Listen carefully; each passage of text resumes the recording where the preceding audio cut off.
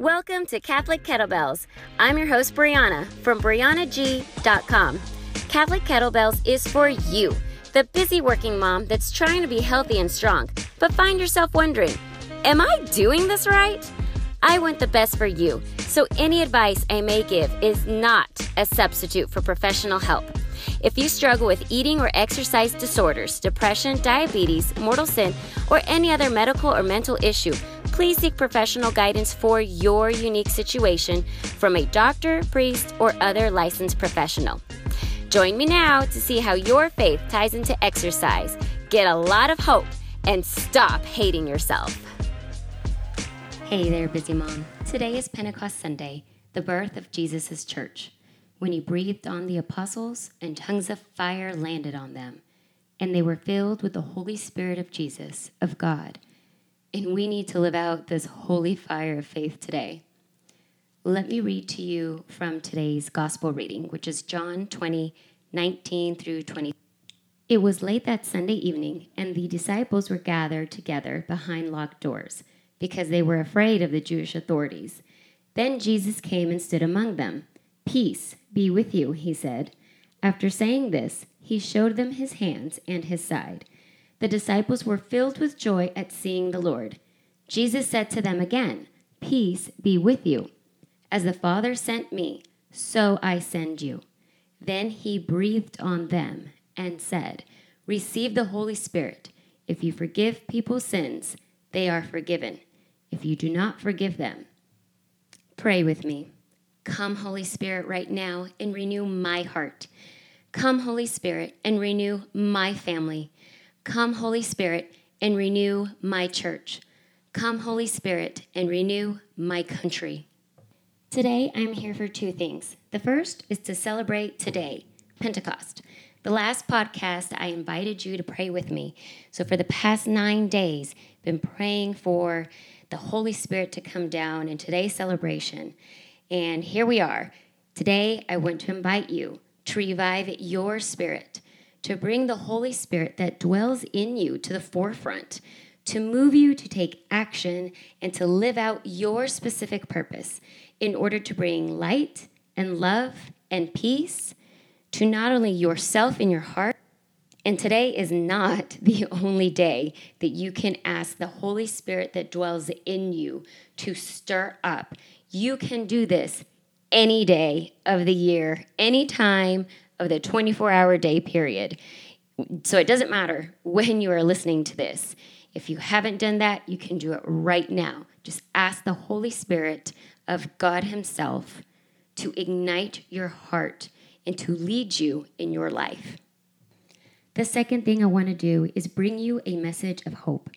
With the recent gut-wrenching tragedies in cities across the country, as if a pandemic wasn't enough, there is no way I can offer you words of wisdom, words that will comfort, words that make amends, repair, or words that can solve, or words that can heal, that can fully address the centuries of history that our country has related to racism, justice, the right to life, and liberty. So I'm not going to pretend. I am not here to debate. I am here to offer hope. I want to share a piece from one of Mother Teresa's reflections. If you want to look this up in its entirety, just do a search for Mother Teresa Reflects on Working Toward Peace. So I'm going to start, it's not in the middle of it, but it's kind of towards the beginning, moving towards the middle. She says, "Let us radiate the peace of God and so light his light and extinguish in the world and in the hearts of all men all hatred and love for power. Today, if we have no peace, it is because we have forgotten that we belong to each other. That man, that woman, that child is my brother or my sister. If everyone could see the image of God in his neighbor, do you think we would still need tanks and generals?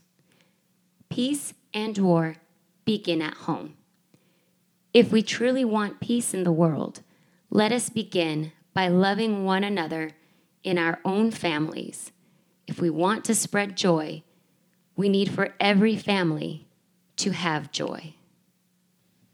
I've heard many people recently say, it's getting scary. And guess what? It's been scary for a lot of people. As I record this, it's raining. It's been raining, and I can't help but think and ask God to please wash away the sins of this country. And today, being Pentecost, I ask him to rain down his Holy Spirit, his holy fire upon our entire country and ignite us with a deep, true, Christian, brotherly love, the way that we are called to live. So what are we going to do moving forward? Look at yourself and how you are living your life, the things that you say, the things you demonstrate, what you are teaching to your children. This is going to come by how you live your life. While no one is perfect, and yes, you can make mistakes, you are still called to live your life in accordance to your Christianity. And it's not the one that you make up along the way. It's the one that Jesus said. So do you need to change your life? You cannot live contrary to Christian faith if you call yourself a Christian. What part of your culture, region, is influencing you? If it is contrary to Christian faith, you're going to have to change the way you live. And this is why we cannot stop praying. We need the Holy Spirit to live this out, to be the example, to always be the change. Never stop praying for yourself, others, and your country. Ask for the strength to change your life. Never, ever give up hope. And know this, there are far, far more good people in this world. Yes, evil is very real. And as long as Satan gets to rule it, it will always be there in the best places, in the best institutions, in the best schools, everywhere. It doesn't matter. Evil will always seek to take down what is good, take down what is holy, and take down all the people of faith and all people. Yes, we have a long way to go, but you know that you have seen beautiful things in this world. You have seen beautiful things among people in this country. Not perfect, but yes, there is a lot of beauty out there. There is a lot of good. There is a lot of holiness. So cling to that and know and take comfort, even if it's just a little bit, in knowing there are far more good people, loving people, caring, doing right people in this world than there are evil people. Pope Benedict said that hope is infused in your soul at baptism. You can never lose what God has infused in you. So do not feel discouraged. You can only give up on hope, but you cannot lose it. Call on the Holy Spirit. Bring forth that hope that has been infused in you. And let us teach our children to do better. And we're going to do that by living it out. That is how we're going to teach our kids to do and be better, is by living it out ourselves. My whole purpose for doing this podcast, while in the beginning I said, I have no answers for you.